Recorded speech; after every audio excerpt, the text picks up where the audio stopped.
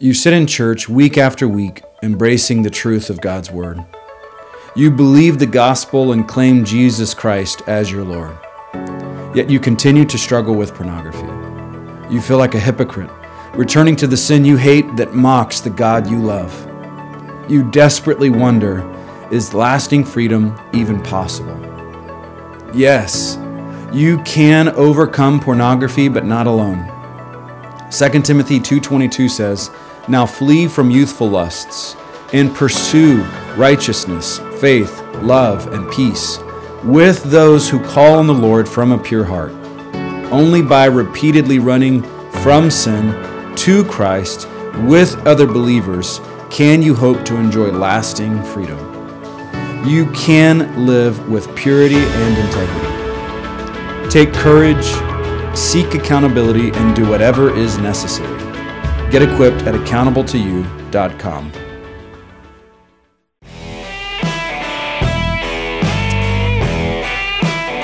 Hey y'all, welcome to Cross Politic on the Fight Laugh Feast Network. Have you downloaded the app yet? Download it, connect with us. We got all our club content in there, all our backstage shows in there. Toby's, Wisdom for Kings Proverbs series, a great thing to do with your boys, your young men. Ooh, boy, do we need some wisdom right now. Secondly, yeah, we do. Secondly, Cross Politic, we do live shows occasionally. We did one at Tactics Con in January, and we're actually going to be doing one at University of Idaho on January 15th that you guys agreed to. Nope. Try again. And February 15th. There January we go. 15th already happened. We already did it. Yeah. It's done. That's 7 nice. p.m. I like that. Thursday up at University of Idaho and the Student Union Building, Whitewater Theater, Whitewater, Clearwater, right there around the corner from the ballroom. University of Idaho. Racism, Tyranny, and University Culture. Now, I graduated from University of Idaho, and what's funny is, I was dealing with DEI, feminism, woke cultures in my classroom. I was taking communications, and at University of Idaho, the communications program wasn't good. I've had friends who actually took a legitimate, solid communications program, but at University of Idaho, it was really a degree in liberalism and feminism. Yeah. And everything. So, Yeah. and it was me and all the football players and some feminists in there. That's what it was. Did they teach you how to use the fact that you're deaf in one ear to your advantage? No, they Like didn't. some kind of They didn't. I had to figure that out myself. Don't forget, there's a missions conference also coming up in March here in Moscow. Christchurch is hosting. What are the dates on that again? March 8 and 9. Yeah, 8 and 9. And so invite your friends, register. I don't know the website. Look it up. Google Christchurch Missions Conference 2024. That's a great ad. But it's in Moscow. Pastor Wilson speaking. Joe Rigney speaking. Jared Longshore is speaking. I will be speaking. And we're doing missionary biographies of whom the world was not worthy. So come join us here in Moscow. Register, though, because space is limited and the spaces are filling up. You just got to find the registration. It's kind of an adventure. Yeah. Like down that river It is means gold. we know you really want to be. That's right. Yeah. Sales, Baptize your kids if you have children. That just came out of nowhere. Sales Nexus is the platform It's Fight missions. Laugh Feast uses to manage all of our subscribers and email updates. If you're using MailChimp, HubSpot, or Salesforce for email marketing, CRM, and sales, you probably know they've been canceling Voices of Freedom and Truth. That's why we switched to Sales Nexus. Sales Nexus is a complete business marketing and sales solution that won't tell you what you should say or what to believe. For more information, visit salesnexus.com. That is salesnexus.com. One caveat there. We're still using MailChimp, but it takes time to kind of integrate and change over. We are and everything. So and it's true. MailChimp has canceled Babylon Bee and others, and so I've been trying to get off. I've been trying to get off MailChimp since they've been canceling people. Yeah, we've been trying. It's hard. We're trying to run the border. Yep, that's right. Didn't want to overpromise and underdeliver. All right. So Alistair Begg, Do we have to? apparently lit off a firestorm. Alistair Begg. Yeah. Yep. Can we introduce Alistair Begg just for a second before we actually talk about the firestorm? Because I'm sorry. I think it's a good idea. Who is this gentleman? He's a Alistair pastor. Begg has been a faithful pastor for a very, very long Radio time. show. He's Baptist, Presbyterian, charismatic. he's a Reformed Baptist. He comes out of this. Baptist, I can't okay. remember, somewhere out of London, and Scottish guy. Say it again. Okay. Our producer's trying to say our something. producer's yelling stuff. Anyway, I've edited probably 100 or so of Alistair Begg sermons. When you're working at when I worked at Wretched, yeah. I would go through. I probably listened to a lot more than that over the years, and I would edit and cut him down. And he's just a great preacher, a solid preacher, very exegetically sound, just a great pastor, right? Too. Okay. And so he's over been in the ministry years, since 1975. yeah, he's before I was born. He's now 1975. pastor, I think, if I understand this correctly, of Parkside Church in Cleveland, Ohio. Okay. Okay. He's been there pastor since 1983. Yeah. So a little after I was That born. dude's a G. Yeah. So he's been a faithful man of God, a father in the faith. He's just been solid all the way around. And so this is kind of a little disappointing. Okay. And so he was recently interviewed, and they kind of brought up, should you attend a gay wedding or should you attend was it trans He'll wedding? explain it. He'll explain so it. let him explain it. Of my grandson is about to be married to a transgender person, and I don't know what to do about this, and I'm calling to ask you to tell me what to do, which is a huge responsibility. And in a conversation like that just a few days ago, and people may not like this answer, but I asked the grandmother, does your grandson understand your belief in Jesus? Yes. Does your grandson understand that your belief in Jesus makes it such that you can't countenance in any affirming way the choices that he has made in life? Yes. I said, well, then, okay, as long as he knows that, then I suggest that you do go to the ceremony, and I suggest that you buy them a gift. Oh, she said, what? She was caught off guard. I said, well, here's the thing. You're not going to, your love for them may catch them off guard, but your absence will simply reinforce the fact that they said these people are what I always thought, judgmental, critical, unprepared to countenance anything. And it is a fine line, isn't it? It really is. And people need to work out their own salvation with fear and trembling. But I think we're going to take that risk. We're going to have to take that risk a lot more if we want to build bridges into the hearts and lives of those who don't understand Jesus and don't understand that he is a king. Wow.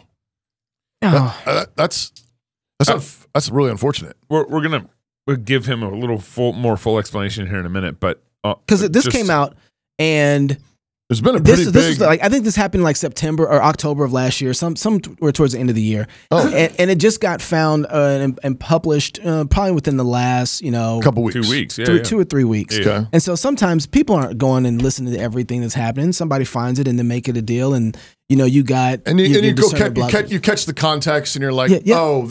that's different, but that's not what's going on here. Yeah, and so this is so Alistair didn't respond, and he's been doubled down. And He's Truth for Life Radio was on American Family Radio. and they kicked him off for this. Yeah, they actually went to him and said, "Hey, They talked to him, yep. brother, you got to repent about this." Or trying to find out even, and they talked to him, and they didn't talk to him directly. They talked to his staff, and they said, "Alistair's not repenting, and he's holding the line on this," and so they kicked him off American Family Radio. Yeah. And so I think it was just within this past week that Alistair, said on a Sunday morning that, "Hey, I'm going to respond to this, but I'm going to do it to the church, the local church, to the family." Yeah. So I think he does it like later that evening or in some private setting with his church private members. worship, public worship. Yeah. But as soon as this popped out, there's been two kind of tones I've seen. One is just like, I knew it.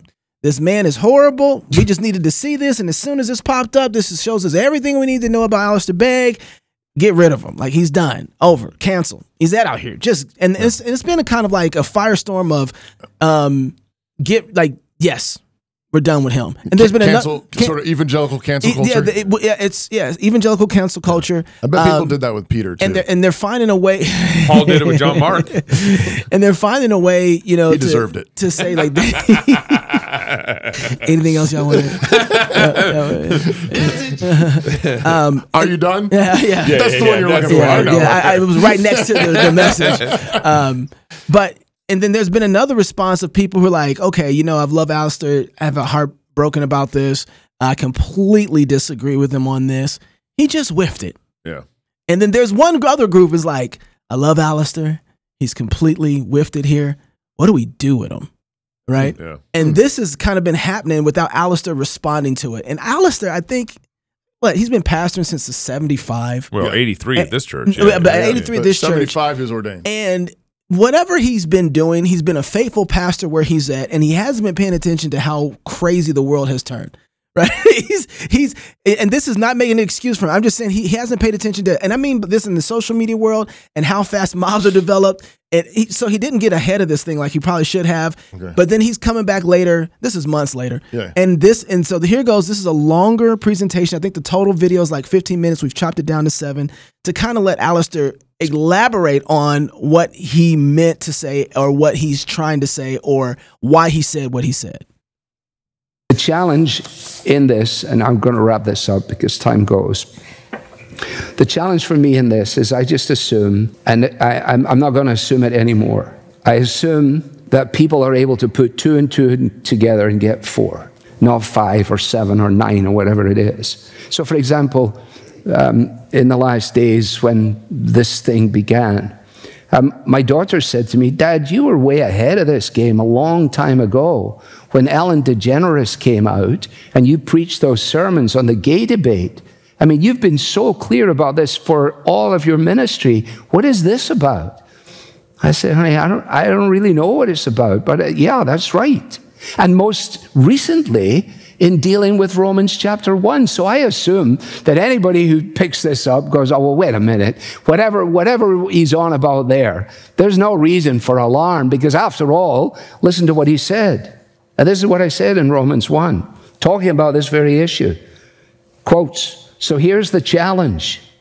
How do you do this? In other words, how do you express the love of Jesus and do so in a way that doesn't just compromise everything? How do you honor God, obey his word, and treat your neighbors and your friends and your family members who have decided to go down this wrong path? Some people have decided the way to handle it is by admonition. So you just simply stand up and keep telling them, this is terrible, this is terrible, this is terrible. Some people have decided, well, we just won't say anything at all. Just let it go. Who cares? You know, it's a big world. People do different things. Neither is a possibility for a Bible-believing Christian. We are to treat with honor those who view us with hatred. Now understand that this grandchild was an enemy of the gospel, an enemy really in the family circle by dint of her lifestyle, an enemy. And Jesus says, you're supposed to love your enemies. Now, we can disagree over whether I gave that grandmother good advice or not. Not everybody on the pastoral team thinks I gave very good advice. And as I said, on another occasion with a different person in a different context, the advice may be very different. But at least let's acknowledge the fact that what we're doing is we're wrestling with biblical principle. And when principle for, let's say, holiness of life comes up against the principle. So, just real quick, I just want to make a couple quick comments. So he begins by saying, I've always assumed that you can add 2 and 2 and that you get 4. Right. And what he means by that is that people will not take from his comments that he is backtracking on his record position on against homosexuality. So he holds to Romans 1. That's what I've written down. Yeah. He holds to 1 Corinthians 6. He hasn't changed his position. He hasn't changed a bit. And I don't think there's any reason to doubt that in the slightest. I agree. Okay. I agree. But what he's getting to now is he's saying we have these principles of this is sinful and wrong. And by virtue of that, they are enemies and we must love them. Nobody disagrees on those principles. The issue, though, is not showing kindness to people in heinous sins. The issue is, or honoring them. He just used that word. We need to honor them. Yes, let's honor them. But we may not honor the sin. And the issue is going to the wedding ceremony is the ceremony where the sin is being honored. Yeah. And so that's the issue. That's the only issue. I have no problem at all with him giving a strong message of once they've gotten married, so-called. If it's a homosexual marriage, or we don't know. We don't know what it is. That's the thing. The tranny is. But if once this ceremony has occurred, whatever it is, and you see them on the street, you do not have to run away screaming.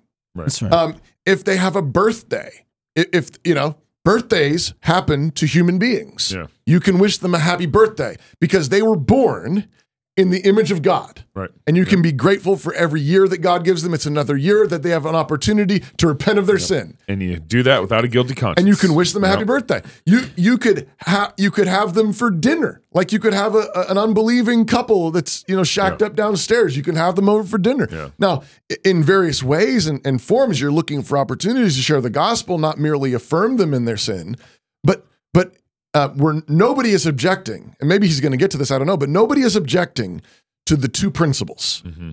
And I would say, do sometimes conservatives get so wound tight about holding the line that they forget to love their enemies? Yes. Mm-hmm. And that is something that Alistair There's Begg a group of mob out there that's holding to some of that. Yeah. And so I think it's fine for a pastor to occasionally touch on that. Yes, Jesus commands, love the enemies. He ate and drank with tax collectors and sinners. Yep. But he didn't go to the party where the tax collectors were celebrating having trounced their citizens. Totally ripped off all their citizens. Jesus, come celebrate with us. We totally screwed a whole bunch of our citizens. Are you saying Jesus would go to that party and bring a gift? Mm-hmm. No, he wouldn't.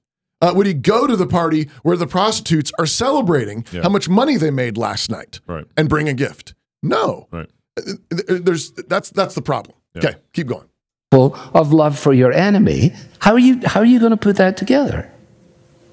You got a problem with the grandmother showing up, sitting on the front row in a context that she absolutely despises, and sitting on our lap, nicely wrapped with beautiful paper and a bow around it, is her gift. The gift of a Bible. For a granddaughter, she knows, has no interest in the Bible.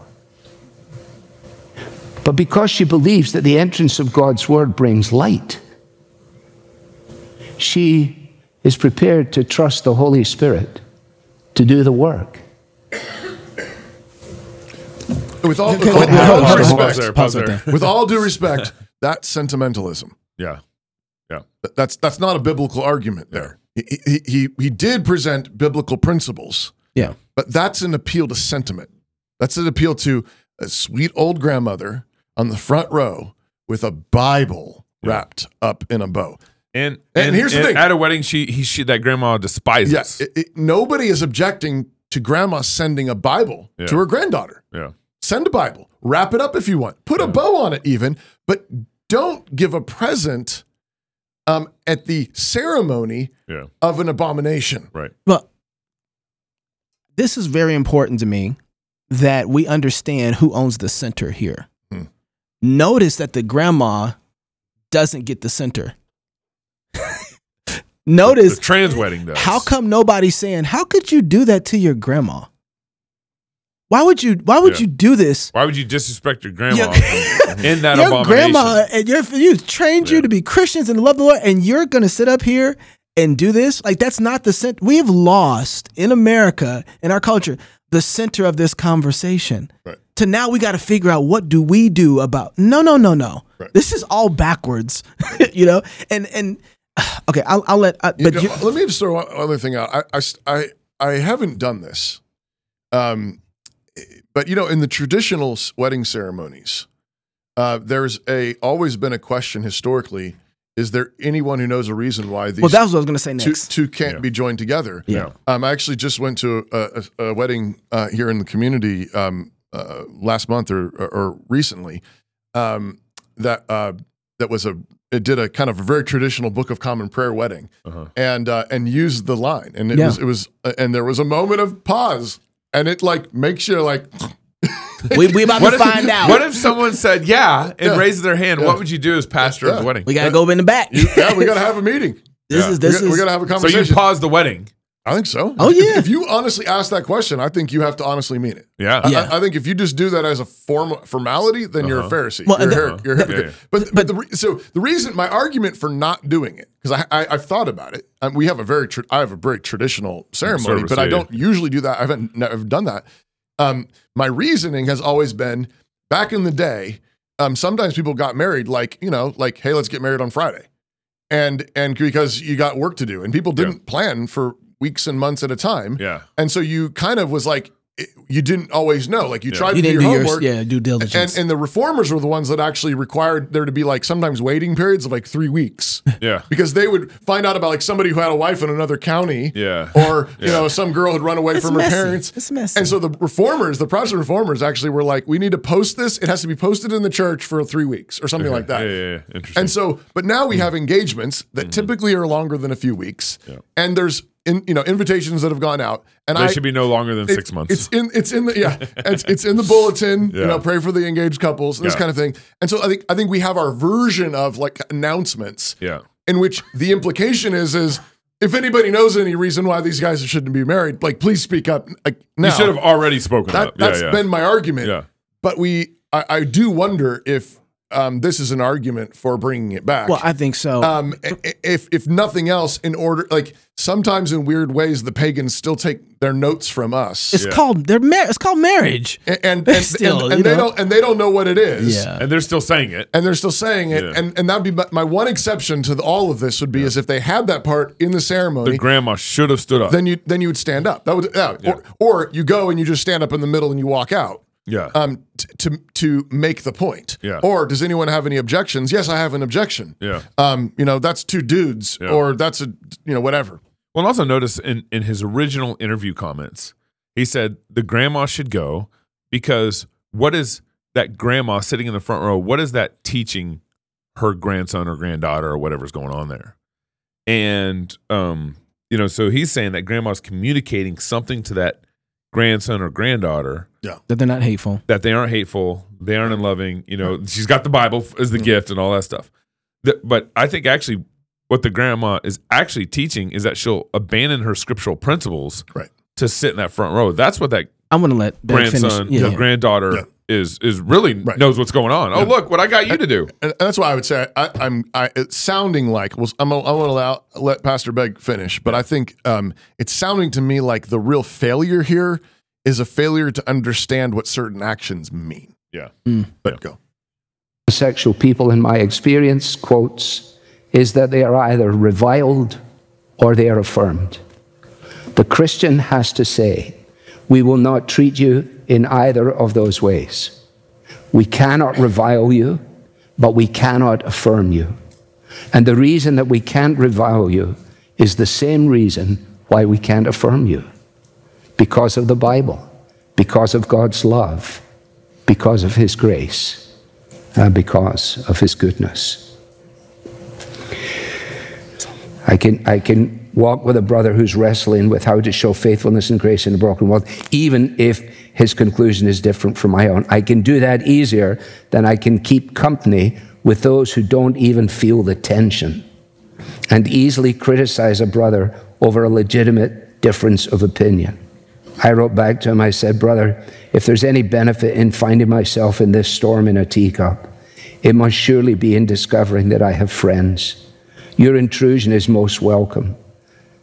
And given that you've taken time on this, your very special weekend to encourage me, is evidence of a selfless generosity of spirit that few of us can match. I value your friendship and send my love to you. Hopefully, this whole thing will just, the storm in the teacup will, eventually the teacup will fall over. There's only so many things you can, I don't know how you can keep this going, actually. The reason that I haven't responded to any of the things in a personal way is because there's nothing that I can really add that I think would be, that would make anybody believe me anymore. I think I can make it worse if I say more things. And it's bad enough as it is. And just one other thought.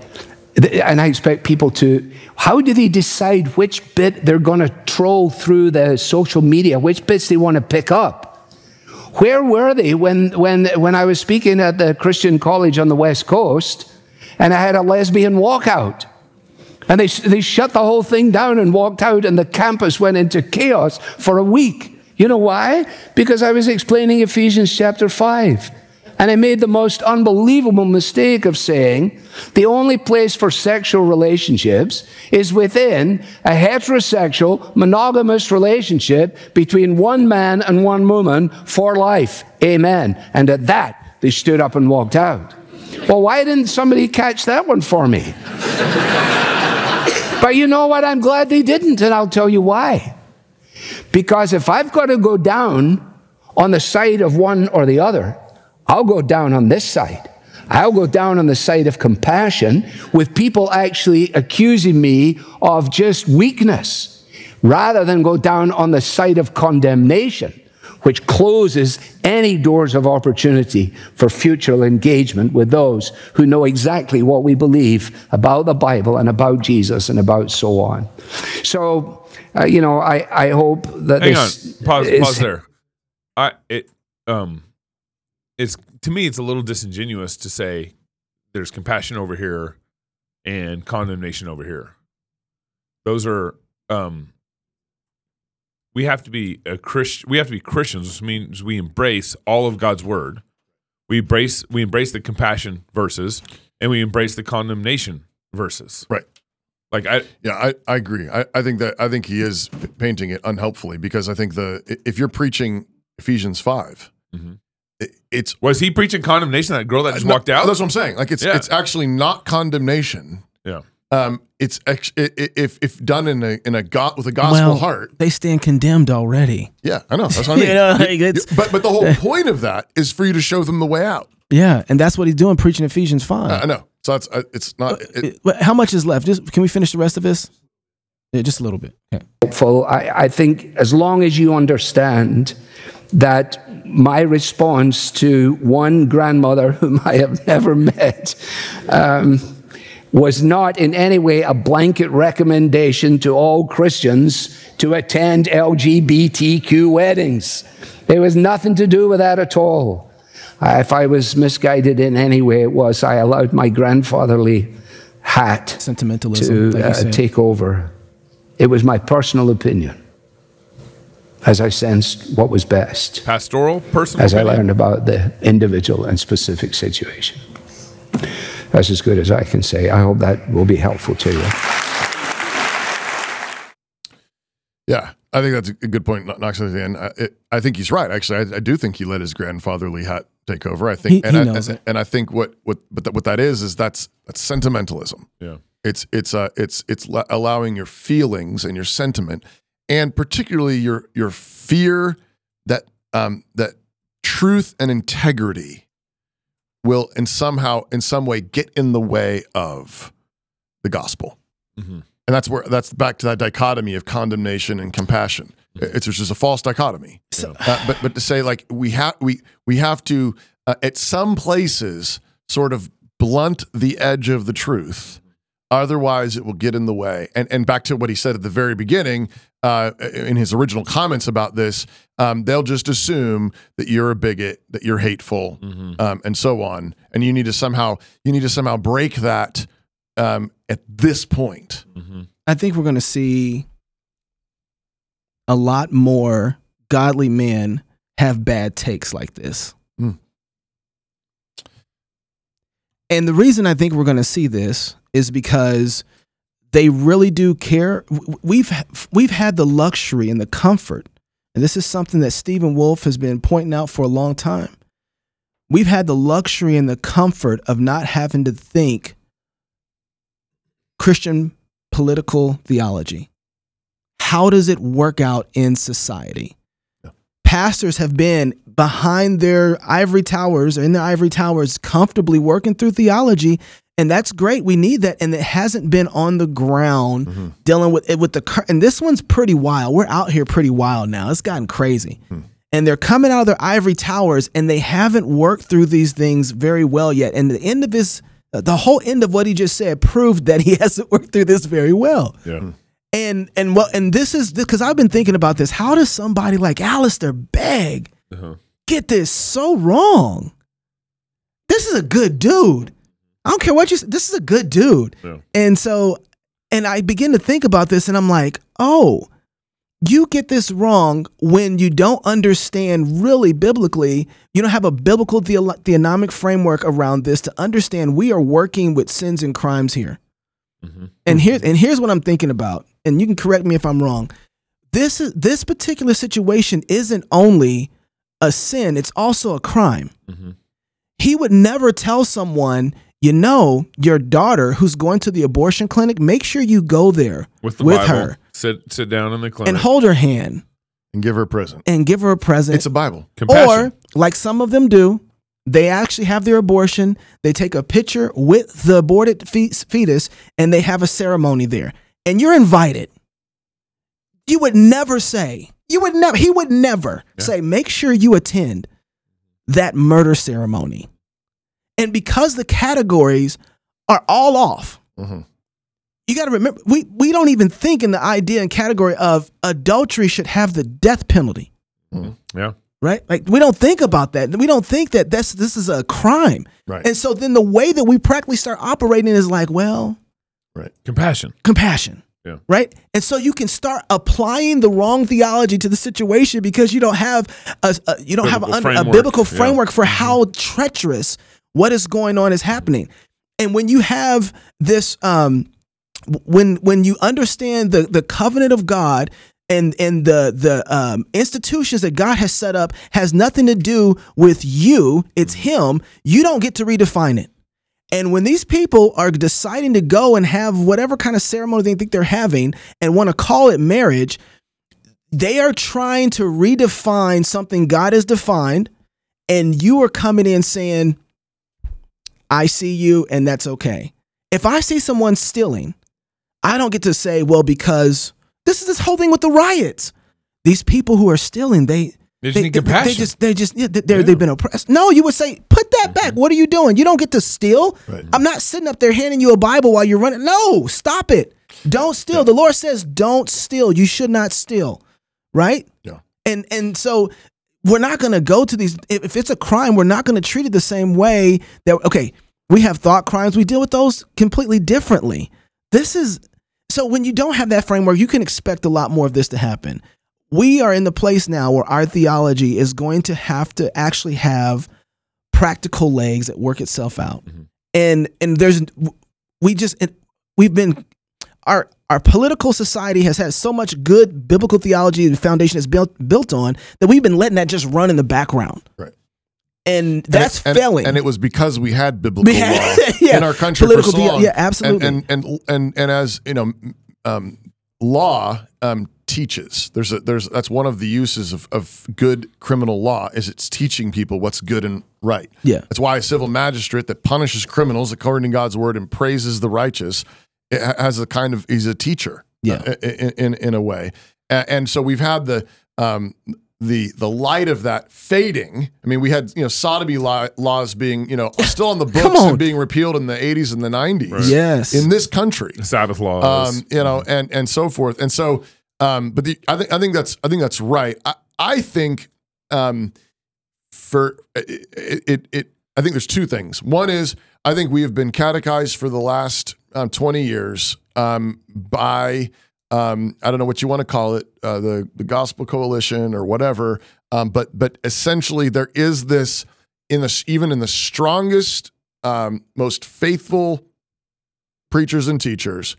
I think they'll affirm Scripture, but when it comes down to the point when you will actually collide with the sin on the ground, they break, right? And they break in the name of compassion and winsomeness and niceness. And I think that what they fail to understand is that in that very moment, they're actually being cruel. Yeah. It's actually a form of cruelty. And then do you think that Begg is falling into that particular trap? Because I don't think Begg is.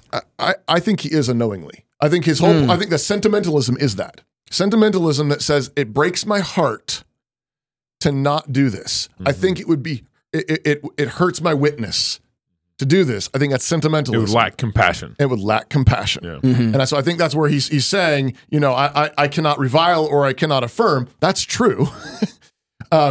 I think it's a mistake to say that not going is being reviling.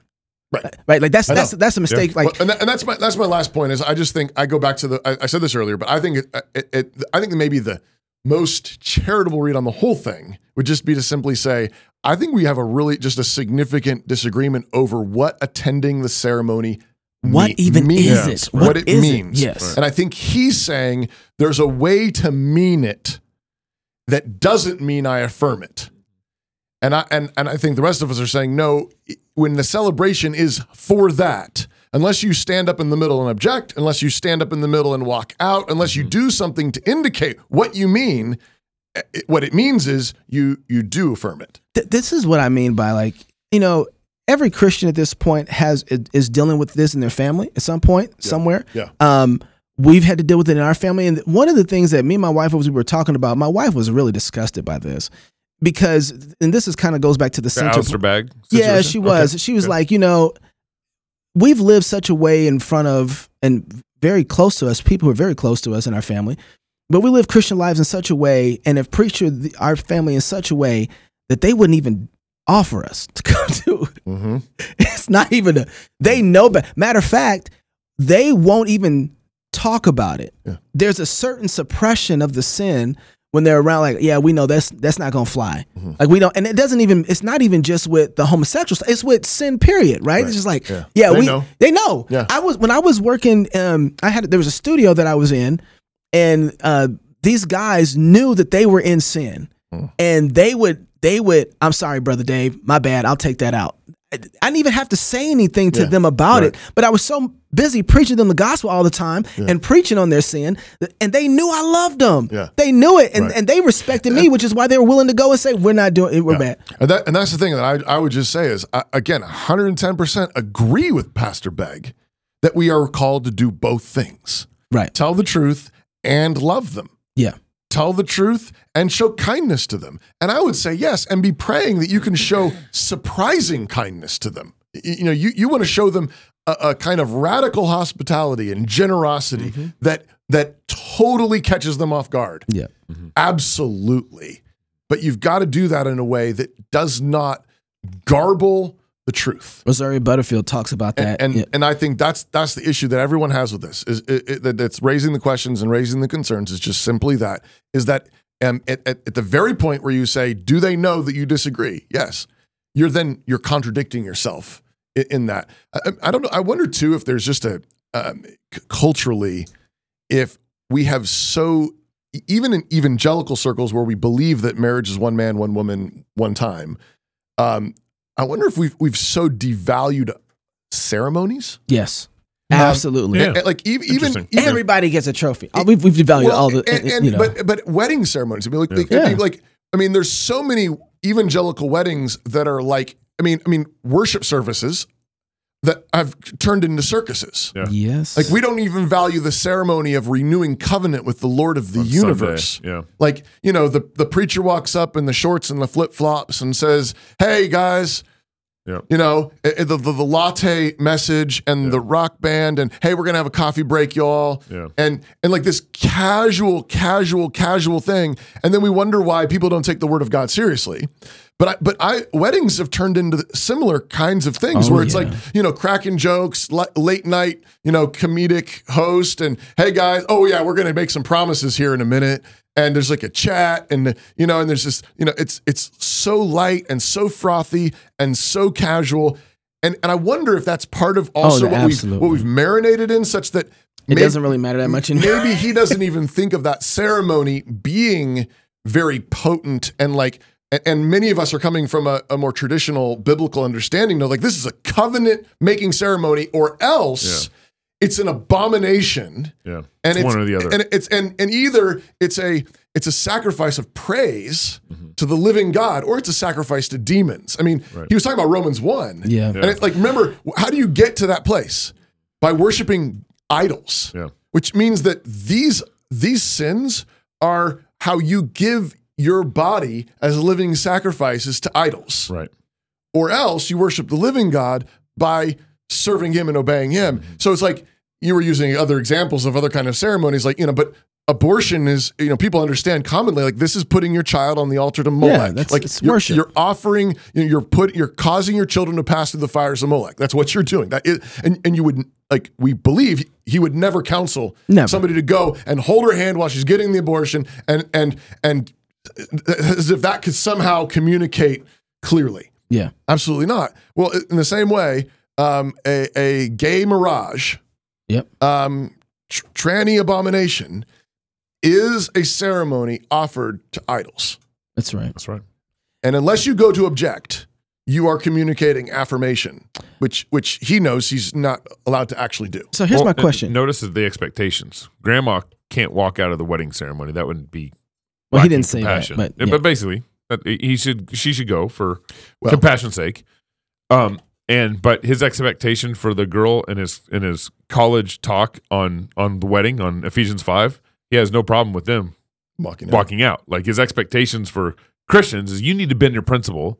You need to bend. That's what I'm talking about. Who owns the center on Well, that? Exactly. I don't think he. Yeah. He has But expectations. it's also because Christians are required to be compassionate. Yeah. Well, non-Christians aren't. Yeah. His expectations for Christians to participate in something that they shouldn't or not like or that is awful versus something that a pagan. But the issue is not that we don't like it. Yeah, it's abomination. When you it's have, abomination. But he's articulating it like that. I know. No, you ought to refuse to go to the celebration of the abomination, and then you should look for an opportunity to bless them. Okay, so here's the because question. he says personally she despises the wedding. That's what. Yeah. That's So- I know. Everybody's asking in one sense or another, what do you do with Begg? What do you do with him? If he's got obviously on his elders are there, and some of them disagree. Walk backwards with the robe on your shoulder and just lay it over him. The Moses, No. the Noah thing. Yeah, And that means Well, that's what. covered in love. Yeah, I mean, tell the truth. Yep. And honor him. Yep. I mean, I don't know. I don't think know that's exactly know what happened with Noah and Ham. Yeah. But let's just say Noah had a bad day and got drunk. Yeah. And Ham was wanting to make a big scene about Made it. a mockery of it. And expose him and all the rest of it. I think the other brothers did the right thing. They cover their dad. And when he woke up sober, they ought to say, Dad, no more drinking. Yeah. Like that. Yeah. And so I think So Begg, no more information that just comes off the top of your head or just personal. Stay in the word. Don't bring your grandfather into the pulpit. collectively, we should say, no, that was wrong. Yeah. And we think you can do better. Yeah. But thank you so much for your faithfulness. Thank you for your ministry and everything else that he's done that's good and faithful. Share it and encourage him in it. That's good. He's a faithful father. If you're single, get married. There's so much I still want to say about that. Anyway, if you're married, have you some kids. If you have kids, go baptize them. Until tomorrow. Alistair, baptize him. Next week. Love God with all heart, soul, mind, and Except for strength. those baptism Love your parts. neighbor. Go fight, laugh, and feast. This is Cross Politic.